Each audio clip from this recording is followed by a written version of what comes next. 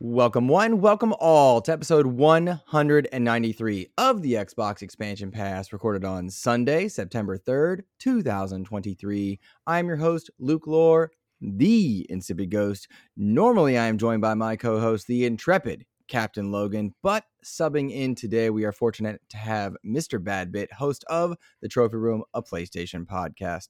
In this episode, we discuss Starfield's arrival and the review discussion controversy that comes with it. Xbox has a new director of partnerships in Japan, and subscription prices are going up. As always, we hope you enjoy the show. Joseph Moran, we like to start the show by offering words of kindness to those who have made our gaming weeks better. But first, how are you, my friend? I'm doing fantastic. You ripped me away from Starfield, you son of a gun. I apologize, but I appreciate you. Logan's internet out, and they're being real slow to fix it because it's a holiday weekend. I hate it for him. He's got 24 hours in Starfield. Yeah. Like he was ready. Oh, he's been in. Mm-hmm. Which, like, Labor Day isn't a holiday, you know? It's like, do you have off on Labor Day, Luke? I do have off on Labor Day. Okay, I guess it counts. And a lot of states will start school after Labor Day. That's like their thing. Yeah. We started last week, and I've been doing work days and stuff beforehand. But, you know, either way, I hate it for him because we got our code. We did get a code provided to us, but it came in like a few hours before early access. He was excited because he took off the whole Friday, so he got to start playing and go. He's 24 hours in plus at this point, whereas I'm only 4 hours in. Maybe no, 6 to 8 hours in. I'd say you've been playing more than me. Yeah. Lots to say. You know, but we like to start the show with words of kindness. Those have made our gaming weeks better. Joseph Moran, I invite you. Who's made your gaming week better? You know what? Every time we talk about this company, it's always like, you know, the good old days, but like they're always like the enemy. You know what I mean? Mm-hmm. I want to shout out GameStop for a second. Oh. Now you go, how did GameStop make my gaming life better? Well, there was an excellent trade-in offer, and I got me a Spider-Man PS5, shout out. Okay. For like under like $300. So like it. And then I was like, I'm also getting Starfield on top of that. I got the premium edition. Look at this beautiful steel bookcase. Oh, I know. Same. It's really pretty. It is really pretty. And then, you know, the employee came up to me. He's like, there's only one of these that we have. Mm-hmm. So they're like, this is the only one. Like, you're the only person that pre-ordered at the store. You know, so like if someone came in, like, sucks to be them. Mm-hmm. And he's like, now we have a whole bunch of these things in here. Look at this. And he's like, I don't know if these are for the employees or not. Now, for audio listeners, this is a Starfield lanyard. Did you get two? No, I only got one. Oh. So he's just like, I don't know if I can give this lanyard or the pin away. Let me get the pin. It's right behind me. I'll tell you right now, listeners, I want that lanyard. So he's like, and this pin, it's actually a really nice pin. And he's like, I don't know if I can give it away, but he's like, I have no interest. And so you can have mine. And he just gave me the lanyard as well as the pin. And then I want to shout out our good friend Kevin Ainsworth. Yep, love him. Okay. Host. We were actually on his show this past week. Yeah, and I won his giveaway. You did. I won his giveaway so I could get Starfield early. Now, shout out to Kevin. He gave me $100 of like Xbox, you know, like credit to go out there and buy the $100 edition. Mm-hmm. Now, I didn't know that I just thought it was like the premium edition of the game. Mm-hmm. So when I got that, I was like, ooh, this is too much. I kind of feel bad because I already have Game Pass. Like, you know, it's only $35 at the end of the day. So because of Kevin Ainsworth's generosity, I was able to give 2 more copies of the premium upgrade edition away, one to our good friend Suddy and one to our mutual friend Kevin, who's just all right. Yeah. And he makes the thumbnails. Yeah, he does make good thumbnails. But yeah, that's awesome, man. That's a good feel good all around. And I am jealous because that I just bought a new lanyard for school and it just says Xbox on it. I really want that Starfield one. I'm telling you, it's gonna go in my collection. I got a collection of these bad boys. It's gonna go right next to my Skyrim one. It's beautiful. Like I shouldn't be this excited about a lanyard, but I'll tell you what, like I really am. Like I'm gonna have to go on Amazon or eBay for this one. So if I die unexpectedly, is it the lanyard or the Spider-Man statue? Spider-Man statue, because I've got Spider-Man 2 statue coming. Yeah. Listeners, unironically, if Joe dies, I get his Spider-Man statue. He had a close call with COVID, and I wanted something to remember him by. Yeah. So that was it. So, here we go. Rooting for the virus. Pre-show. Hey, keep this PG-13, this guy. What? Jeez Louise.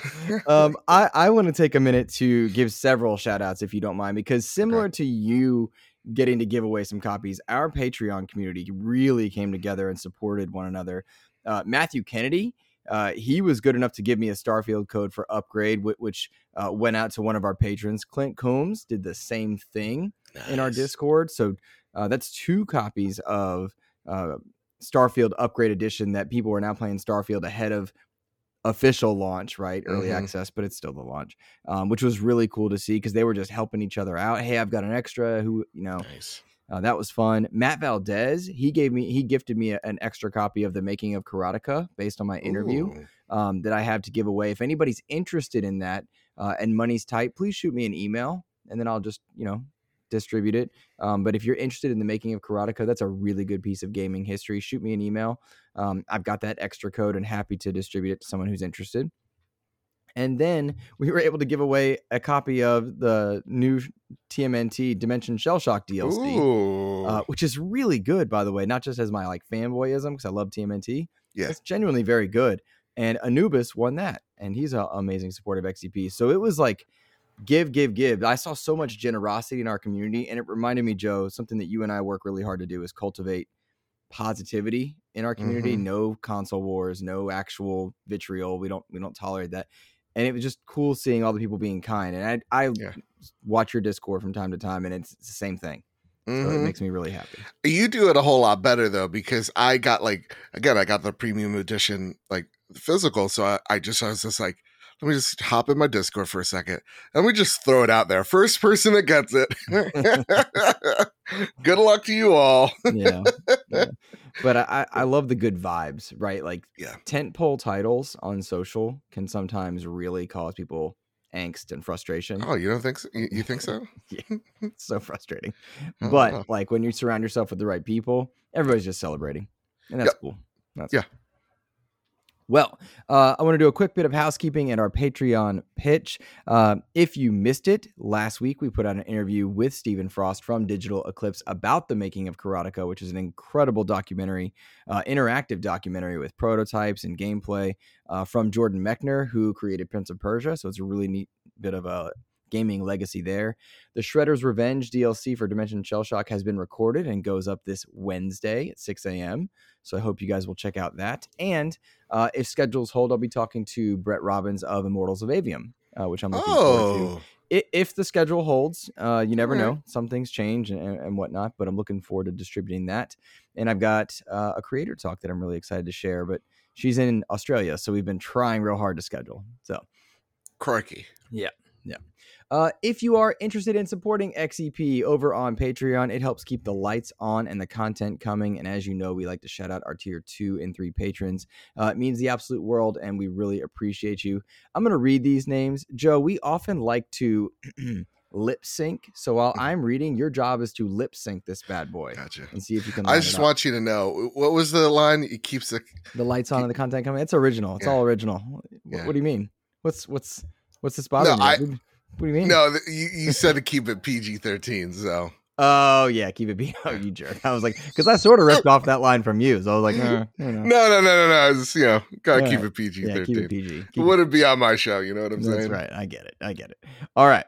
Our tier 2 and 3 shout-outs for the week are Robbie Bobby Miller, Silent Cypher, Xbox Skittle, Steel Rain, Matto 1606, Randall Thor 19, Silkenet, Rick Gaffney, Zach LeCoulter, African aka Charles Jones, Game Positive, Jam Pack Sam, Matt Valdez, Neo Prime 33, Rick Davis, Red Beast, Xbox Mike 29, the Lord Sir Master James Suddy, Brendan Myers, aka the Winter Gamer, Sony's VP of Marketing Kevin Butler, Clint Coombs, DJ Hero, and Dano12.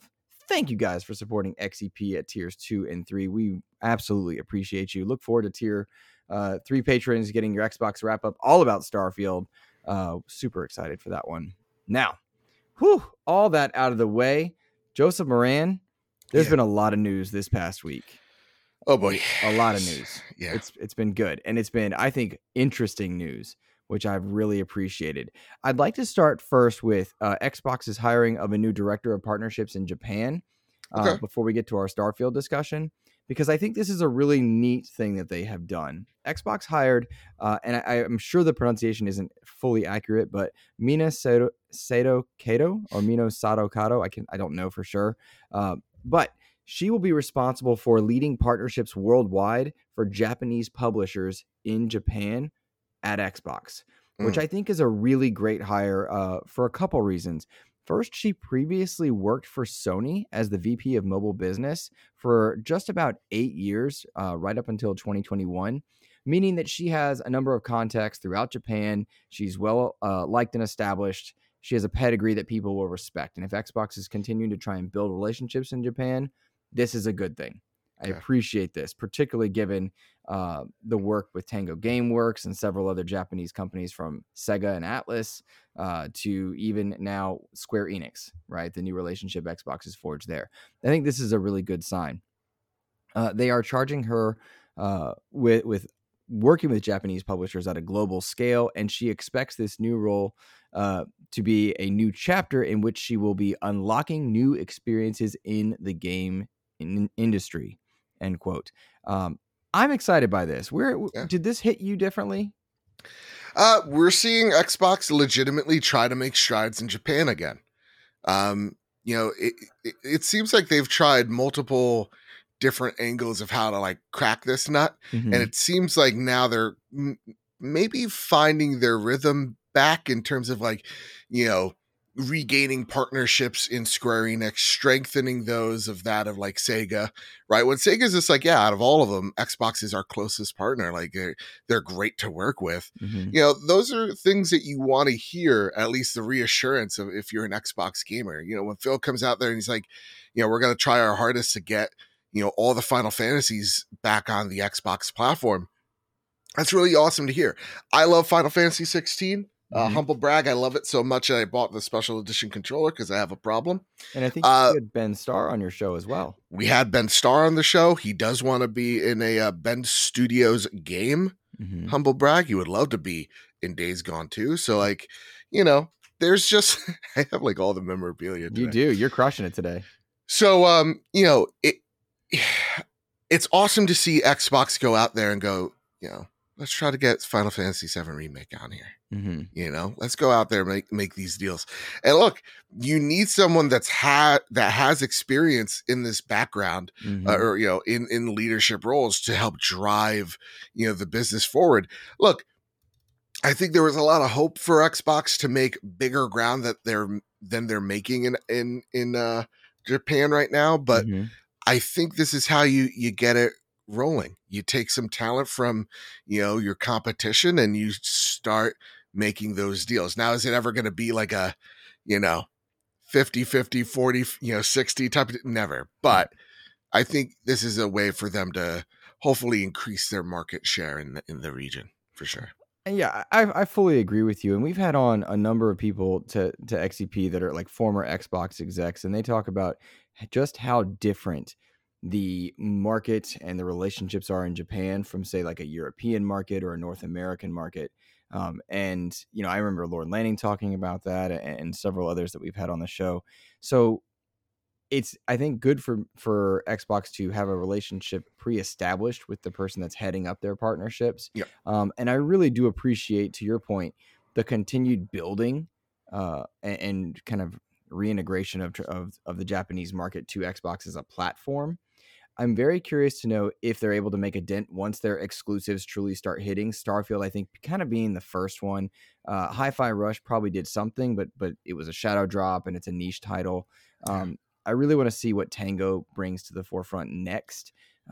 And in short, Xbox, I think, is poised better than they ever have been to make a dent in that market. I don't know that that's going to matter, right?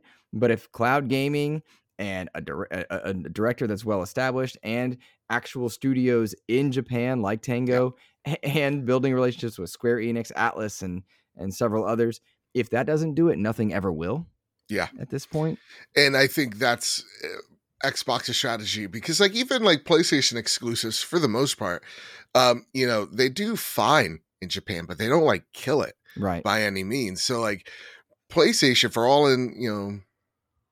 intents and purposes, is a Western publisher at this point. They don't really have the foothold in Japan as they once did either. So like for Xbox, I think your plan is to grow the network in Japan, similar like how PlayStation's trying to do in Canada right now, right? So I think Tango is definitely something that an organization that Xbox wants to grow within, and get more teams out of, and then making those partnerships with Sega and with Square Enix, Game Pass deals with them, I think is going to be another big driver in adoption of Xboxes in Japan. So yeah, I think that's probably how they're probably assessing, what their options are there.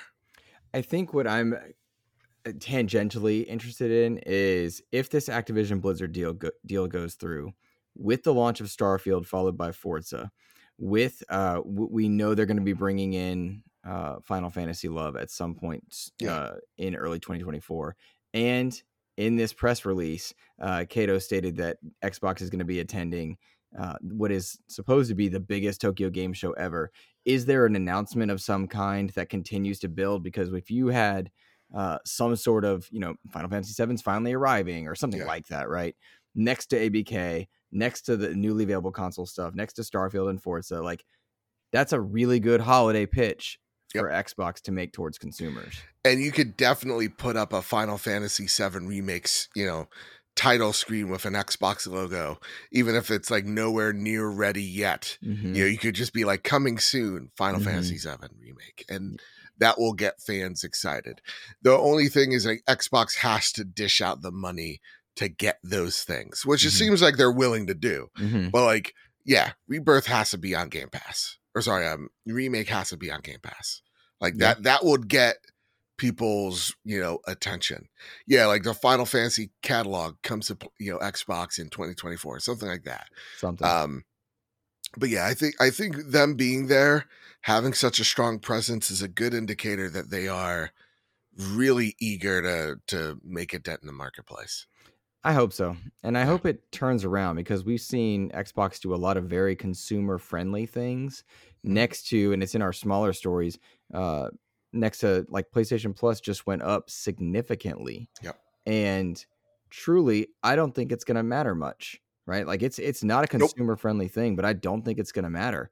And that's all due to first party catalog, right? Nintendo and PlayStation get away with a lot of things that Xbox will never get away with. I think you said it a couple of times in our chats, and I agree with it. PlayStation is conditioning their fans to become more Nintendo-like. Nintendo gets to do some really weird and outrageous stuff from time to time. And they get away with it because they make Mario and Zelda and Kirby and all these games that mean so much to, so many people. So like they get to get away with making some decisions that aren't consumer focused. I want to see the pendulums, shift. I'm a PlayStation guy, but I want to see Xbox really come, in and start throwing punches with PlayStation and see them actually land. And I think, when we talk about Starfield, I think that's what we're about to start seeing. Hopefully. I think Xbox at the beginning of this generation had some good hits. They landed some good blows on PlayStation with the acquisition of Bethesda, with the announcements of some of the games that were coming, but then like they missed the mark with Halo. They struggled with Redfall. There were some real tough content delivery wasn't there, and then so people are like, yeah, no, like gifting stuff is great. All these like progressive things. Mm-hmm. Yeah, these are great, but where's the games? Mm-hmm. And again, I think we're gonna start seeing that cadence. So yeah. I agree. And, Starfield did launch. Let's go ahead and transition over to that topic. Starfield has launched to what I would call extremely impressive reviews. For context listeners, I am 6 to 8 hours in. I know I said at the top of the show. Joe, how many hours in are you? I would like to say about 5 or 6. Okay, so we are both early on, but in a review roundup, Destructoid and Gaming Bolt both giving it a 10 out of 10. VGC and Games Radar both 5 out of 5. Xbox Era 9.7, Gaming Nexus 9.5, Windows Central 4.5 out of 5. Shack News 9, Gaming Trend 9, Game Informer 8.5, PC Gamer 75 out of 100. IGN 7, GameSpot 7. Oh, we hate them. Oh, gross. Oh, we're going to talk about some media bias in a minute. IGN and GameSpot were both 7s. Boo. The Metacritic right now stands at 88. The OpenCritic 87. I'm fascinated by this because I will tease listeners for Xbox Wrap Up. Logan told me at this point in his gameplay, he agrees with the 7, which I do not at all. I'm firmly on an 8 based on my very limited time, right? And I can hear Ains rolling his eyes. Just kidding. He doesn't listen to the show. Oh, yeah, right. He doesn't listen. He does. He he needs hearing aids to listen. Yep. He's old. Get it, guys. Before we talk about our experiences, seeing the reviews hit like this, I thought was pretty darn good. Where were you at? I think this is first off, hey Xbox people, welcome to the 88 club, where all your exclusives just hit 88. Yep. No, this is actually, I think if you asked me a few weeks ago, I would be like, this is a 92. If you asked me, a week or two ago, I would say 85 to 88, and that's exactly where it's hit. So like, to me, I think this is a good barometer if someone is taking a quick glance to see, is this game possibly worth my time? The answer is a resounding yes. I totally agree. I was not surprised to see kind of upper 80s in terms of meta and OpenCritic, which I think are barometers, not end all be all. No one should be dying on a hill over a Metacritic score. That's dumb. And if you're going to disagree with the review, you should listen to the review and have played it yourself. Just want to throw that out there. Just read it. Yeah. Least you could do is read it. Yeah. Maybe know what's in there. Yep. Fully agree. I've watched a lot of people go after Dan Stapleton. Yeah. I love when one person's like, why did you even like review it? He's like, well, if you read the first paragraph, you would know why I wanted to review this game. Yep. It's like, it's right there. You didn't read it. You're just sensitive. Yep. Man, the discourse around this game, Luke, been interesting. It has ever since lead up. And you talked about media bias. I would like to know kind of your thoughts of it all.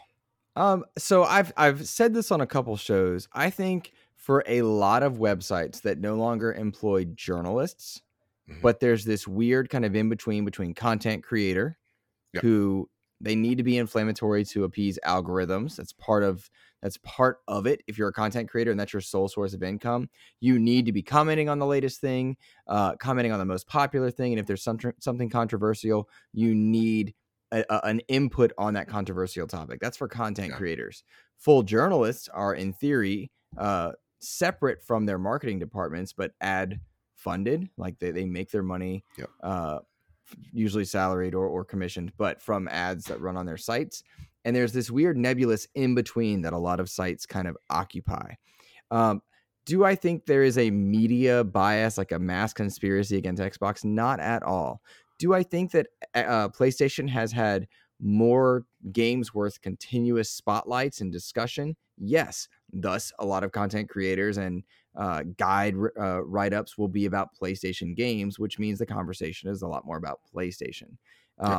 So I think that happens, and that's sometimes confused for media bias. But no, if if nobody's interested in a guide on Redfall, they're not going to keep working on it. They're going to keep working on their Ragnarok 2 guide or Ragnarok guide or whatever. It has been a slew of unfortunate events for IGN specifically, given, and Logan broke this down on last week's episode for anyone that's listening and missed last week's episode. He broke down what had happened, but IGN has consistently mislabeled titles to not include Xbox. And that was due to they're missing an engineer. Basically, they're hiring for an engineer, a position they're trying to fill. Yeah. And this happens to thousands of games daily, as the systems don't talk all the time as far as like what's going on. And it has been unfortunate because if you have a community that's targeting and looking for something, they're going to find it, but they didn't find that Nintendo wasn't listed on some stuff, or that PlayStation wasn't listed here then, or Android, etc. So it's frustrating because next to all the other stuff, it does start to look bad and it does raise eyebrows. The 7 from IGN and the 7 from GameSpot is significantly lower than the rest of the reviews. Does that mean bias? No. Does it mean the reviewer had some qualms that mattered more to them than the others? Yes. Are the 7s an outlier? Yes. I don't advise anybody losing their mind. Pick the reviewers that match your interests and tastes. At my limited time, I'm feeling like this is much better than a 7. Much better than a 7, despite some serious qualms that I have with it. But I don't see media bias per se. But it is an unfortunate and awkward trend to watch. Does that make sense? Yeah. I'm trying not to wear the tinfoil hat, or at least not. No.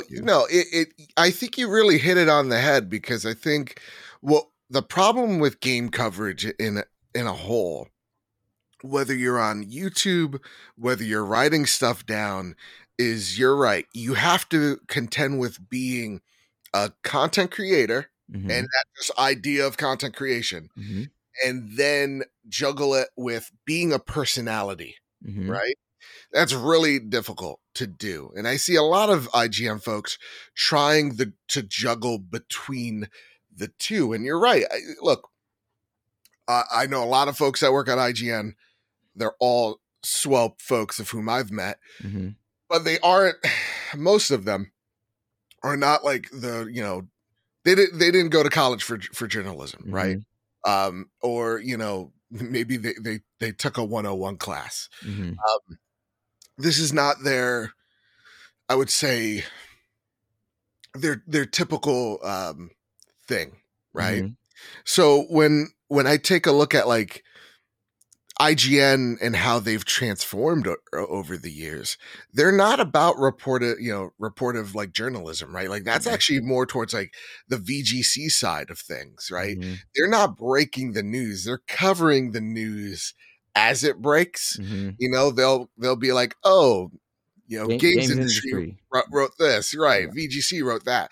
It's IGN's way of staying out of the crosshairs of an Xbox, a PlayStation, or a Nintendo, because the last thing you want to do is alienate a partner that is willing to give you money for exclusive content, right? Like, you may be IGN and you're the biggest platform ever, but if you offend, let's just say, for example, Xbox, well, then Microsoft isn't going to come around with a giant check or opportunity for millions of clicks to get an exclusive piece. So you're seeing the real problem is a lot of these sites are dancing around topics because they are afraid to step on toes. So you really have to think about it. Why would, in Dan Stapleton's right mind, write a hit piece on Starfield and possibly alienate a large section of a community to never click on the site again? That's just not going to happen. Or alienate a partner. So like he is a reviewer. He is if I'm not mistaken, he's the head editor of them. He knows what it takes to make a good review and what's a hit piece. And his review, is what I've actually read, isn't that. And in fact, I think I align a lot with a lot of the issues that he's found in his game, even just with my short playthrough. So like, I could sit back and go, though, where I'm at, I don't know the number yet, but I don't think it's this. but I could see what he's saying and going, okay, mileage is going to vary to folks. 100% agree. We actually had Dan on episode 128 of XEP to talk about paid reviews, ad revenues on sites, and the balance between them. In listening to Dan's review, I heard a lot of things that early on I am frustrated by. I'm in full agreement with. I think when it comes down to, if you've listened to critique from any outlet, how much does that critique bother your overall experience? And that's going to be different per player, per consumer. But you're right. It doesn't make sense to alienate an entire either fan base or financial partner, when you need, financial elements like to fund your site. I do think it looks bad consistently when you're missing stuff, and like whether you have an engineer or you're missing somebody, you need to hire, whatever it is, it still looks bad. There's an optics problem.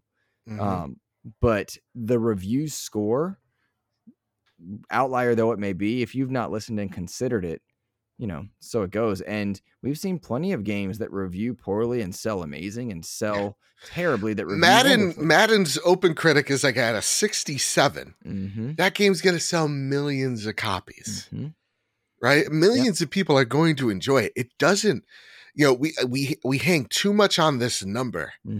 And we all say we should get away from it. But the truth is, if the number ain't there, you're not clicking on it. Again, it's that balance. Right.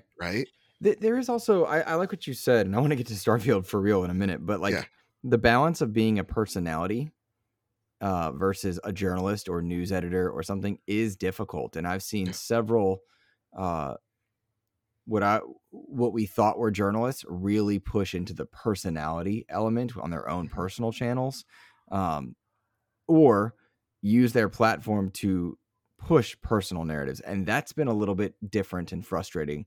But I think it's been very frustrating to watch. It's been the landscape, right? So, I like to stick to gamesindustry.biz or love him or hate him. Jason Schreier tends to report on things.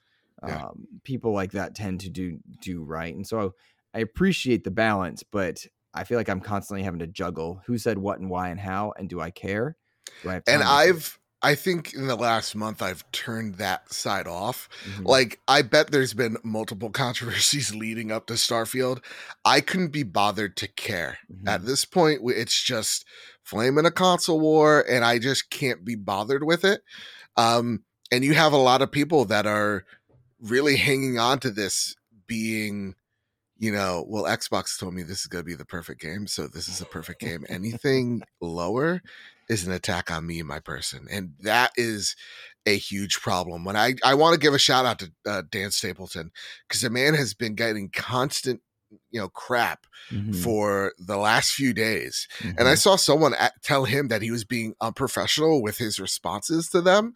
And I'm like, understand how entitled you are as an individual for telling this man how unprofessional he is, because he's telling you didn't read his interview, his review, which you obviously didn't. Right. And just to attack him because he gave a score of a game that you haven't played yet, a score that you thought would have been higher. Like, relax, settle down. If this is your number one problem in life, your life's either really sad or really great. Like, people have to settle down.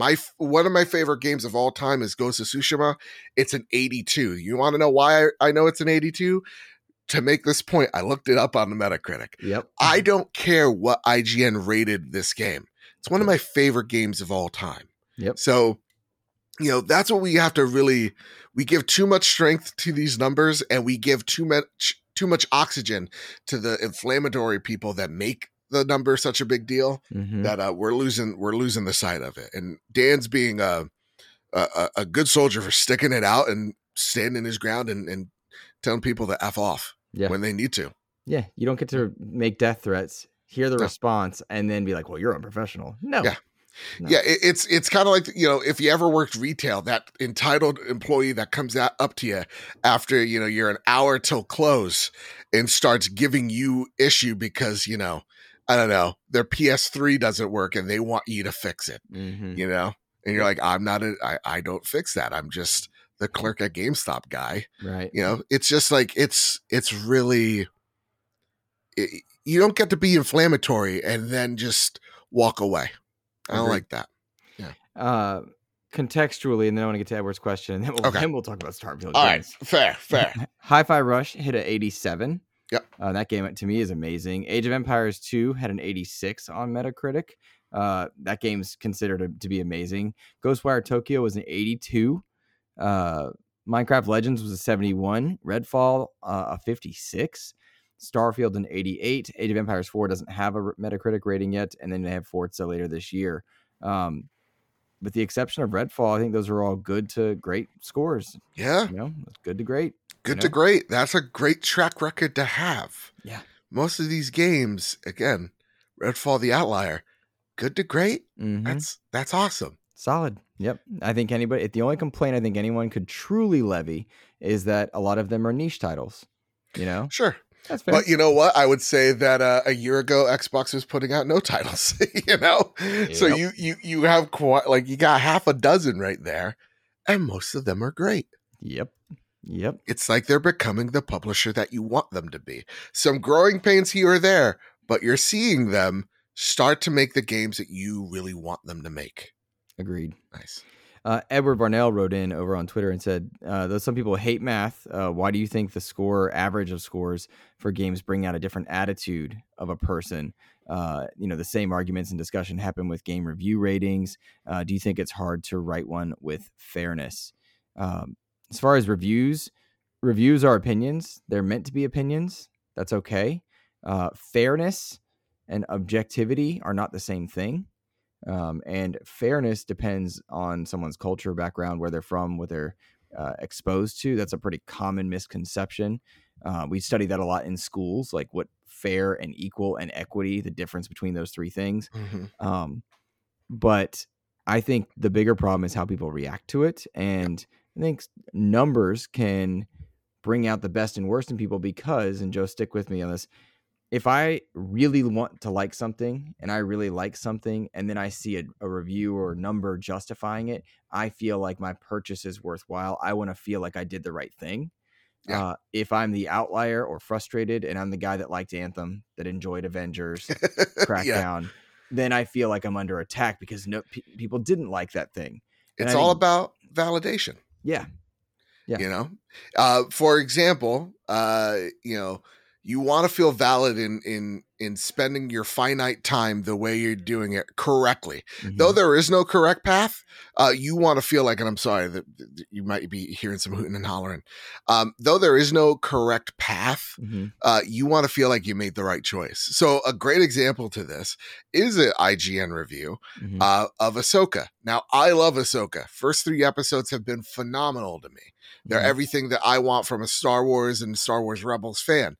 But this reviewer gave the show as a whole, or as of reviewing, a 2. Right? Yeah, like it's terrible, it's bad. I looked at that going, well, how could you look at the production value, take a look at the acting, the direction of it? You don't have to agree with all their overarching view is like you have to watch 5 seasons of Rebels to get the show, and that's a valid critique. Mm-hmm. But like that's an anchor to just the overall package that is sound. So I looked at that review going, well, I disagree with it in its entirety for the most part. Mm-hmm. You know, entirety, most part, whatever. For the most part, I disagreed with it, but I didn't feel the need to go out there and make that reviewer's life a living hell. Mm-hmm. I just know that when I look at a review from, let's just say an IGN, but more so when I look at a review from that reviewer in particular, I'm just not going to take what they say as gospel. I'm going to find a source that I tend to agree with, and I will hang my hat on going, yeah, this is my reviewer. So for example, for video games, I always go to Skill Up. Same. Yeah. You know, that's my guy. So I love a good 30-minute dissertation of like a video game. Mm-hmm. I like it a lot. So for me, I just know that that's not the place to go. Mm-hmm. And I just move along with my day. I think a lot of people, really weigh reviews with the validation of a purchase or their time spent. Mm-hmm. I think you're right. I think I think that answers Edward's question, and I'm in agreement. You better be. Part. Oh my gosh, Joe. So, personal impressions of Starfield. I want to get to a couple of those. XEP was provided a code. Logan took advantage of that, so I ended up purchasing my upgrade to play with early access. And Joe, as he talked about earlier, he has early access as well. So jumping into this was very intimidating for me, Joe, because I am not an Elder Scrolls nor a Fallout fan. Oh, really? You're neither? Neither. Don't like that. These are not built for me. These are not my kinds of games. Like, I even considered starting Everspace 2 after finishing Immortals of Avium instead of Starfield. But there was something about that start screen that said to me, hey, I'm a quality game and I need to get in there. So I booted it up, and I really was kind of hit with this feeling, this vibe that this is something special. And I really like Starfield based on my 6 to 8 hours in the game right now. I'm quite pleased with my time. I've got some qualms, but I feel a sense of wonder and a sense of quality that isn't present in a lot of games. Did you feel that same like vibe? Similar vibe. So like I got excited for Starfield literally a few weeks ago. Like legitimately like, okay, I cannot wait to get into this game simply because someone made the Millennium Falcon. Mm-hmm. That's how easy I am to sway. And so getting into this game, I'm hit with, first and foremost, this is for a Bethesda title. There's so little Bethesda jank bugs. Yeah. Like the game is polished. I've only encountered one crash and one weird thing when I opened the door. Everything just like exploded around me, which was funny. And the crash was due to quick resume. And that was just, again, one little instance. So like overall, the game is pretty flawless. Again, I'm 5 hours in. This is all very surface level stuff, but I'm finding myself enjoying it despite some issues that I'm having with the game. So like there are issues. I don't think this game is perfect by no means, but this definitely feels like one of Bethesda's finer products for sure. It's intimidating to say the least, not just because I'm outside of the genre, but because this game is big, and it's real big, and there are a lot of systems that are intermingling right away.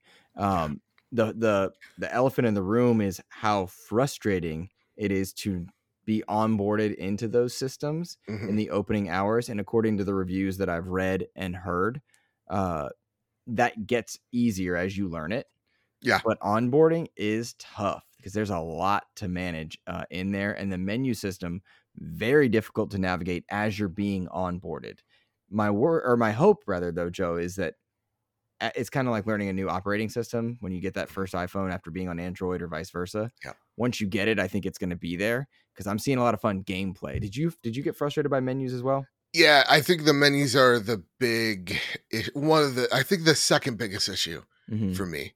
There is a lot going on in this game. You're right. And I think in terms of onboarding, so for me, I'm a huge Elder Scrolls fan in terms of like, I love Skyrim. I really enjoyed Oblivion. And I think Bethesda's best onboarding was Skyrim. I think it got you in the action relatively quickly. It told you everything you needed to know in 30 minutes and then just put you out there into the open world. In the other side of the other flip of the coin is I didn't like Fallout's onboarding. I always thought it was super long. It was kind of a slog for me. I just want to go out there. I want to kill stuff and, explore the wasteland. I just felt for some reason Fallout just didn't do it for me, especially 4. So that being said, with Starfield, I feel like there's a middle ground somewhere where they get you into the action fairly quickly. It's not as, for lack of better words, like cinematic as Skyrim. Like there's no Alduin coming down and like crashing a tower, but like it teaches you what you the true basics fairly quickly. It gives you a cute little shootout. It gives you a stronghold to like invade, and then you're somewhat off to the open world. It's still teaching you things along the way.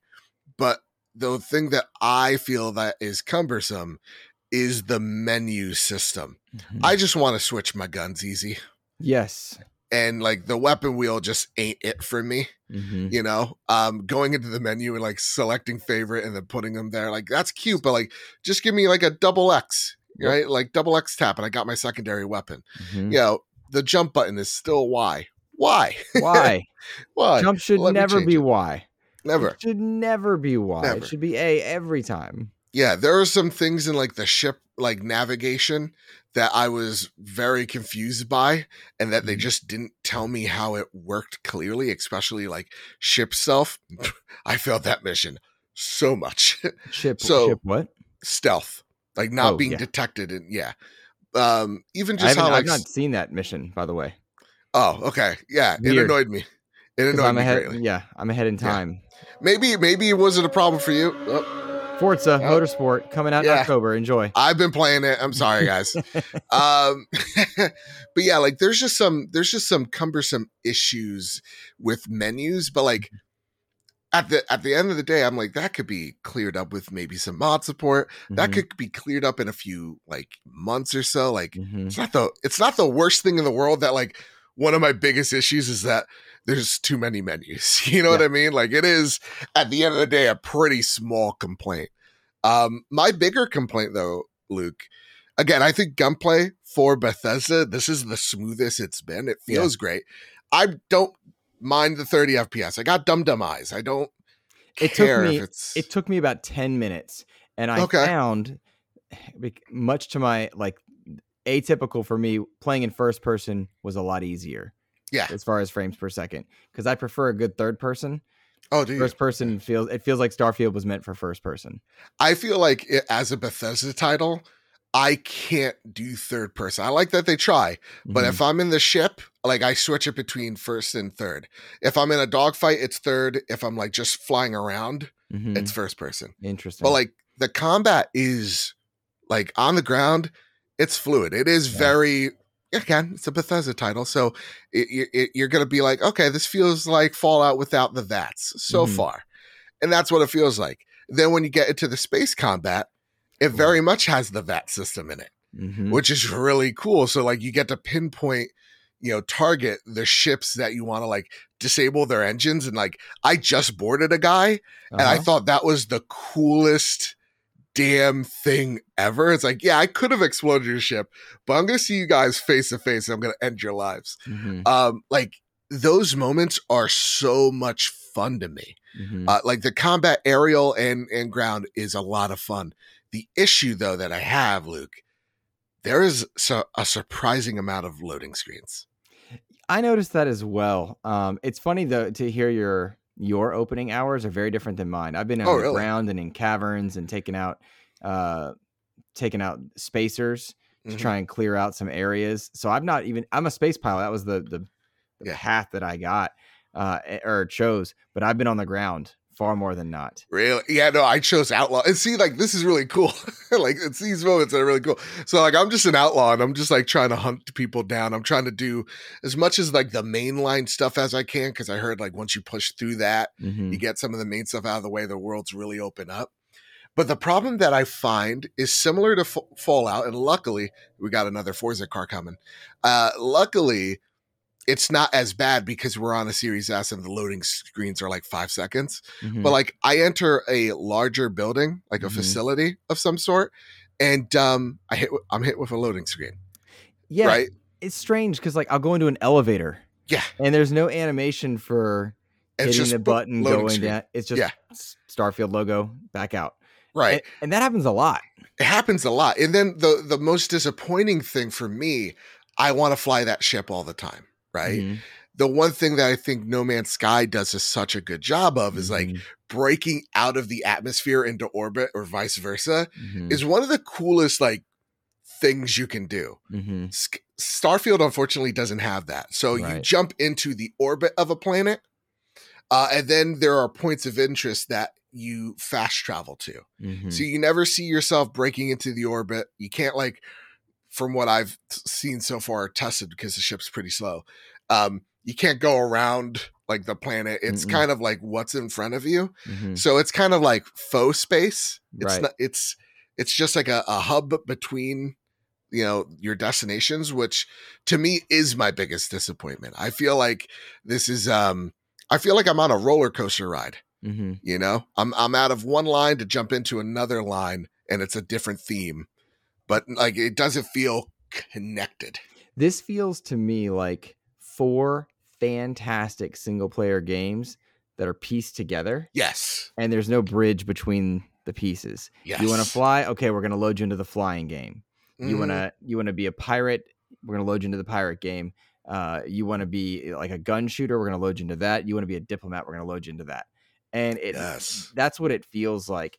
But that, I think, to any listener who hasn't gone hands-on or is on the fence, I think it's disingenuous, because it sounds like we're complaining. These are minor gripes, because the loading screens are very fast. Very fast. And I gotta say, even though, like, again, it is a disappointment of mine, it doesn't take away from the fact of, like, when I'm on the ground, like all the parts, though they may be disjointed from each other or separate, whatever, they all feel great. Yes, they do. So it's like, the only thing is, like, man, I would love some connective tissue for all of these things, but like they all feel really great to do and take part of. So like even my gripes come with caveats, which I think is a something good to have. Big time. I noticed that just coming off of Immortals of Abium, which has a stunning use of Unreal Engine 5 and facial animation, jumping into this Bethesda game, I was expecting jank and like blocky faces. Faces look pretty darn good for your main characters, and they're talking. The lips don't look way. I was worried, because not having played a lot of Fallout or Elder Scrolls, people are always like, the Bethesda jank's the worst. And clearly the year they took cleaned up a lot of the experiences. Yeah. You know? Don't get me wrong. They still are kind of marionette-like. A little bit, for sure. It is, again, it is still a Bethesda game. So like I feel like that's kind of just a part of their DNA. And as for like secondary characters go, like, for example, you're playing like Jedi Survivor. There's a character you meet, you go, I'm not going to see them again, just by their facial animations. Or like, they're not going to be around in the story much longer. And here, for the most part, for what I've seen, I'm not staring at puddles for 15 minutes trying to look for problems. Most characters look similar to each other. So it looks like they're all using that, you know, creator tool to map out each individual character, which I like a lot. I've heard, and I agree with, and I feel this, and I see this. If The Expanse had a AAA game, it would be very similar to this, and I feel that. Yeah, and I like it. I put this out on Twitter. It's called X. Platform X, and I posted something where there is no studio that can make a shotgun feel as good in first person than Bethesda. Have you got your hands on the double barrel shotgun yet? No. God damn, dude, it's so much fun. Is it? It's so, like, you just feel the oomph behind it. I love the little animations towards each of the guns also help dramatically. Just the sense of badassery, or just like tactile nature. Like the first pistol you like good. Use, it feels good, but it also feels like a little dainty. And when you reload it, it just like the back just pops off as a cute little neat little animation. But man, the weapon animations in this game are a lot of, like, they don't get old yet. But yeah, I don't know, man. I'm loving this game. I wouldn't, you know, let's call this a segment. Let's annoy our friend Ains. I don't see this game being like, you know, that 9.5, 10 out of 10 yet. But like, to me, I think I'm right there with you. I'm like, this is a great experience. I'm having a lot of fun with it. And I actually do like that they haven't, they weren't out up front with the story, because I'm a big Indiana Jones fan, and this feels like it's Indiana Jones. It does kind of feel like that in space. Yeah. Like, so I'm just like, like Indiana, yeah, whatever. It feels like your space Indiana, and like the whole story and how it's starting to, reveal itself in the characters that belong to the constellation. I thought the constellation was kind of lame in the beginning, and as I was like, I really hope they add some like much needed backstory. Bam, the character's like, here's some much needed backstory of what we are, and it's just like, oh, I'm an adventurer before I took an arrow to the knee. This is what this is. So I'm, again, PlayStation guy. I'm really enjoying my time with Starfield. The game that I constantly, and I can't help put it side by side with, is like Cyberpunk. I think there are a lot of comparisons here. Yeah. Cyberpunk's action feels a whole lot better, but this game is standing competently. I think they took some notes. This is a really fun time. I think Cyberpunk post like 1.5 update really set a standard. Yeah. And it feels like the delay for Starfield maybe pushed Starfield into close to that realm. For my character, I joined something called the Vanguard early on. Yes. And it takes you through an orientation hall, which normally I skip that stuff. I was like, no, I need to hear this. And I skipped the orientation hall. Did you? So I stopped and I went and listened, and because I'm not the listener usually, right? I want to go shoot stuff, but listening gave me some cool backstory, and then the enemy that it sounds like we're going to be dealing with for the main story was so cool, and an homage to classic sci-fi. Yeah. Plus horror. I was like, let's go! Like I'm vibing with this, and that's just a fraction of this game. Which I dig. Like there were parts of it of a mission I did that were very much a horror game, and I was like, "Oh, like I'm hearing something." We're going here. Yeah, and then jump out. I can go negotiate with pirates or jump in my ship and board people. And I've done very little ship combat, and that's what I'm most excited about. Yeah. But I'm having fun, and so I look forward to a Cyberpunk level update that cleans some of the menus and addresses some community concerns, but it's not nearly the state that Cyberpunk was when it launched. This is a great video game now, and I think people should definitely, like, if you're on Game Pass, 100%. This is it. Yeah. No doubt about it. This game deserves the sales. I saw Steam was like 200,000 concurrent. It hit number 7 on the box charts of the UK.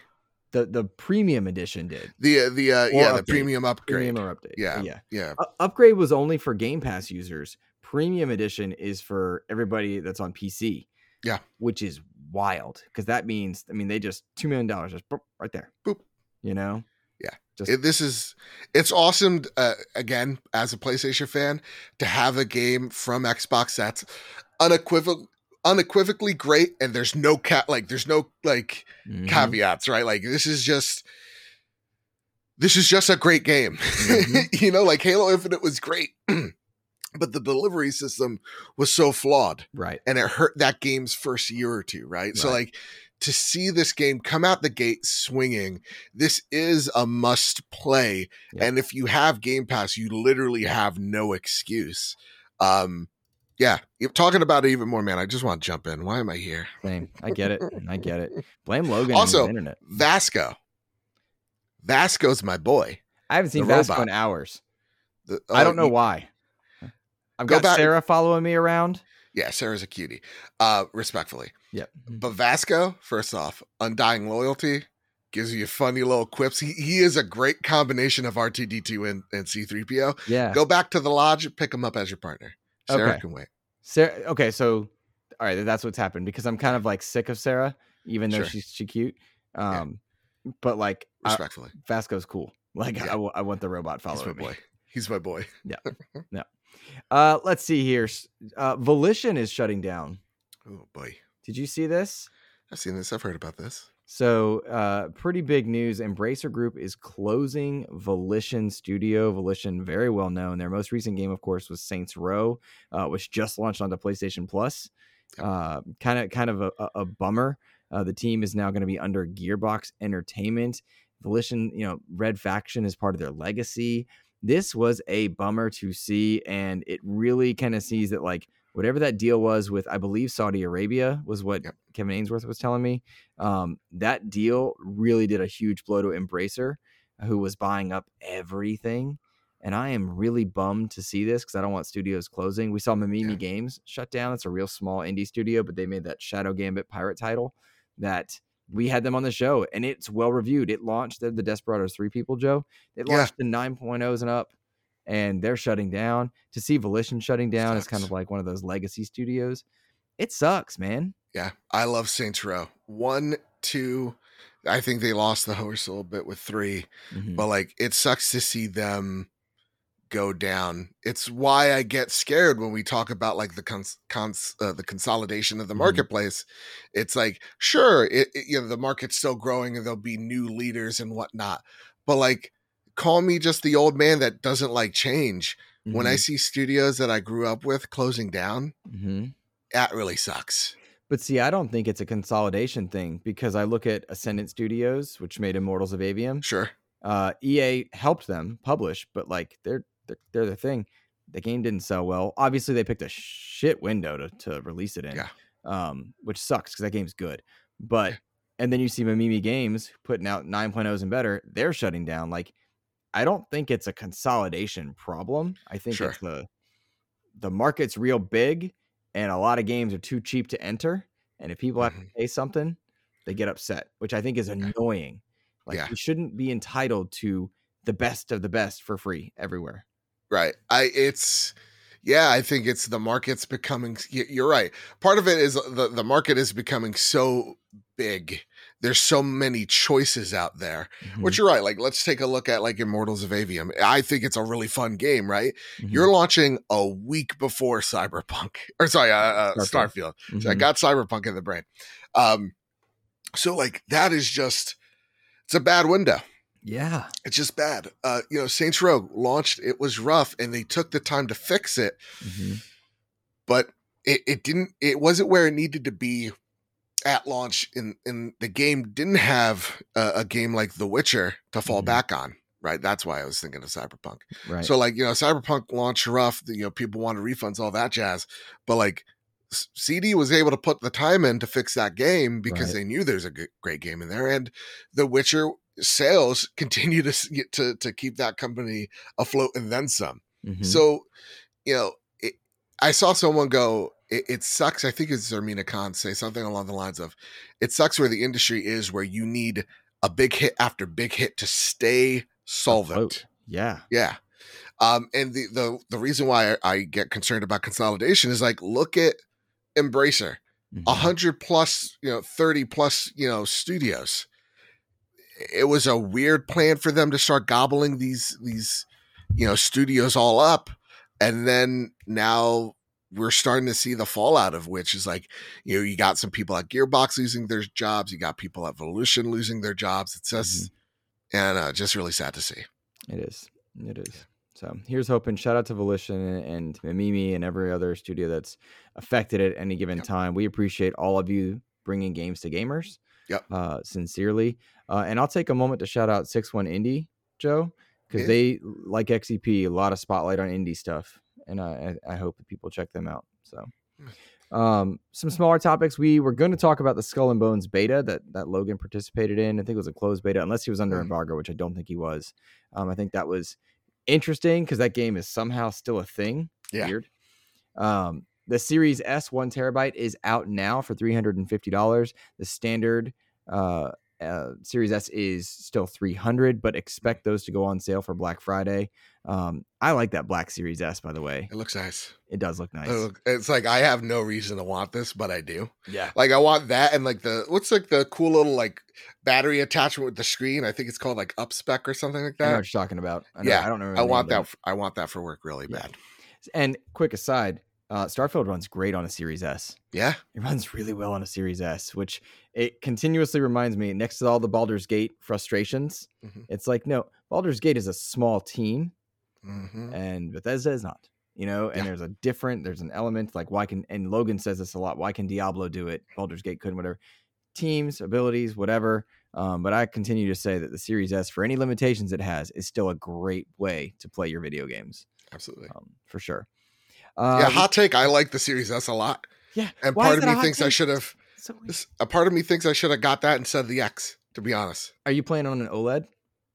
I am playing on an OLED. Then Series X is the way to go. But if you're not playing on OLED, Series S all day. Again, real talk. I know we're probably going long in this show, but I've been thinking about picking up a Series S because my work's Wi-Fi isn't good enough to stream. And like after 8 o'clock, there's nothing to legitimately nothing to do. Don't you have a Steam Deck? I do have a Steam Deck, but again, I can't play Starfield. Well, can I play Starfield on that? Yeah. Is it Steam Deck verified? I believe so, but I don't quote me. Oh! Don't quote me. Don't quote me, because I know some listener might be, you're crazy. Not my realm, but I remember people saying something about it. But I'm gonna look this up right now. Yeah, look it up, because people are playing on their ROG Ally, so I'd have to think it's ready for the deck as well. Yeah, but that's because the ROG is a different beast. I would never get a ROG. From what I understand, it eats like SD cards. But let me just see. Gotcha. While you're looking that up, we had a great question come from Famous Seamus, who said, by the way, he's the most famous Seamus that I've ever met personally. Same dude, likewise. That's crazy. Look at that go. Yeah.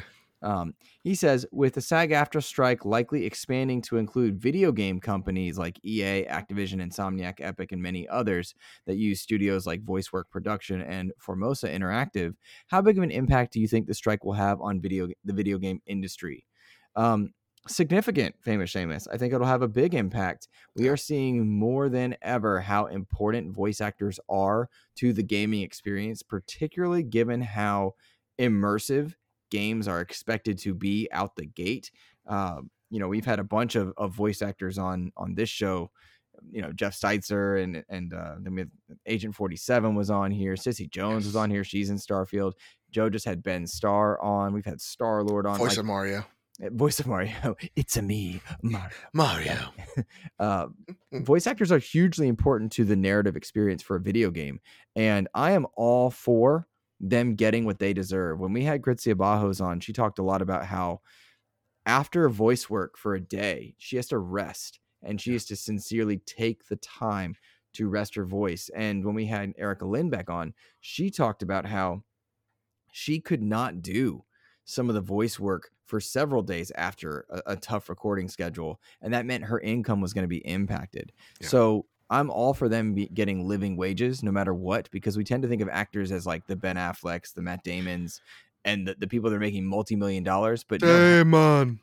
How many shows are there that are just kept afloat by regulars that are just end to end? So I believe fully the gaming industry will be impacted, and I would expect the majority of studios to be supportive of their actors.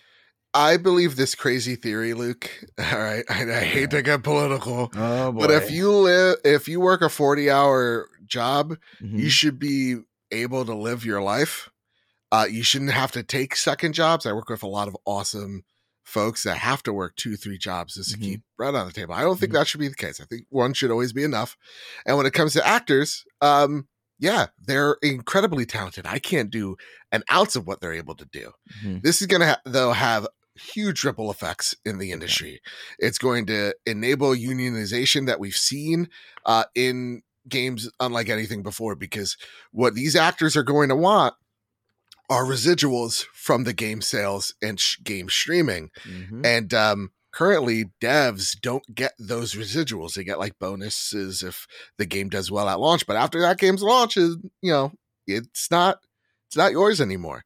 So you're going to see devs, the fallout of it, you're going to see devs going, hey, where's my residual check for game X, Y, and Z here? Why does, Ben Starr get one, but I don't? And that's what you're going to see the fallout being. It has huge ripple effects. And if I'm in the games industry right now, I'm very scared because unlike, film and TV, you don't have that much leeway if you're making a huge AAA game, for example, Ghost of Tsushima 2, right? That game's being worked on, all of a sudden I don't have any voice actors. That production you would think just kind of halts. So they're under far more pressure to get these games out on time than ever before.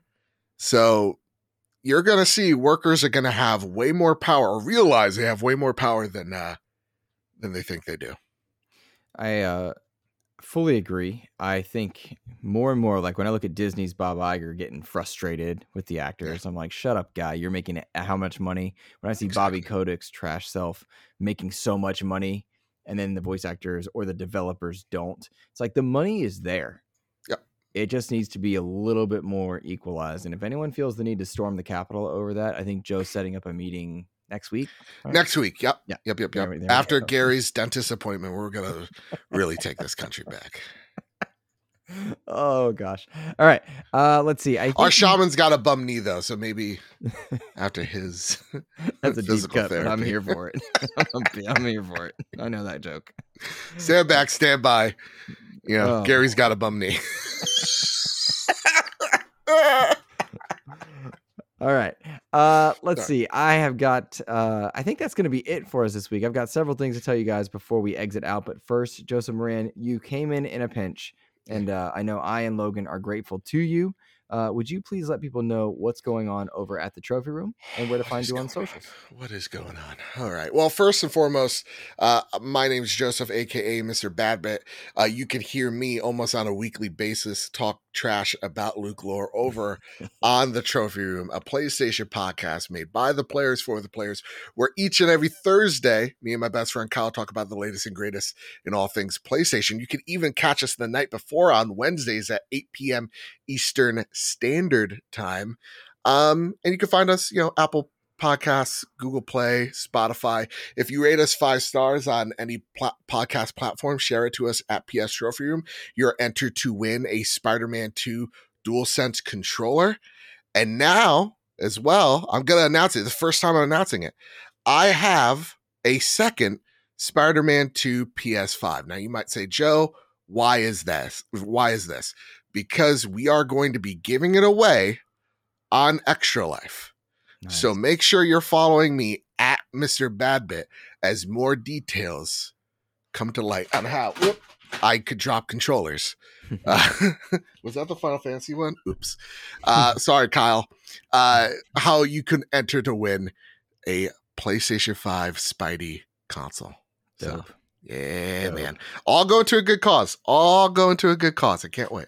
We need to talk. I need to help you out with that. As far as Extra Life goes, we'll talk. Absolutely. We got plans. Nice. Guys, you can, if you're so inclined to support XCP over on patreon.com/Xbox Expansion Pass, it would mean the absolute world. And I will tell you right now, if you are in the world of gaming and you need a community that is not going to attack any consoles and they're going to celebrate and be kind and be supportive, our Discord is just so welcoming and loving, and I could not be more proud of being a part of them. Yeah, they even accepted you, which is nuts. Oh my gosh. Sincerely, if you need a place to hang, check out our patron Discord. It's genuinely quite special. And then, of course, if that's not something you're able to do and you want to just support XCP, you can always rate 5 stars on your podcast platform of choice, iTunes, Spotify, whatever it is. Go over, click like on the YouTube side, leave a comment. That really does seem to help the algorithms. And if you are interested in a copy of The Making of Karateka, I have one to give away. Just let me know, and I'll be happy to send one out because we want people to play and enjoy video games wherever they can. You can find me on the socials at Insipid Ghost. I hope you guys have a fantastic rest of your week. Thank you, Joe, for joining me. Take care, everybody.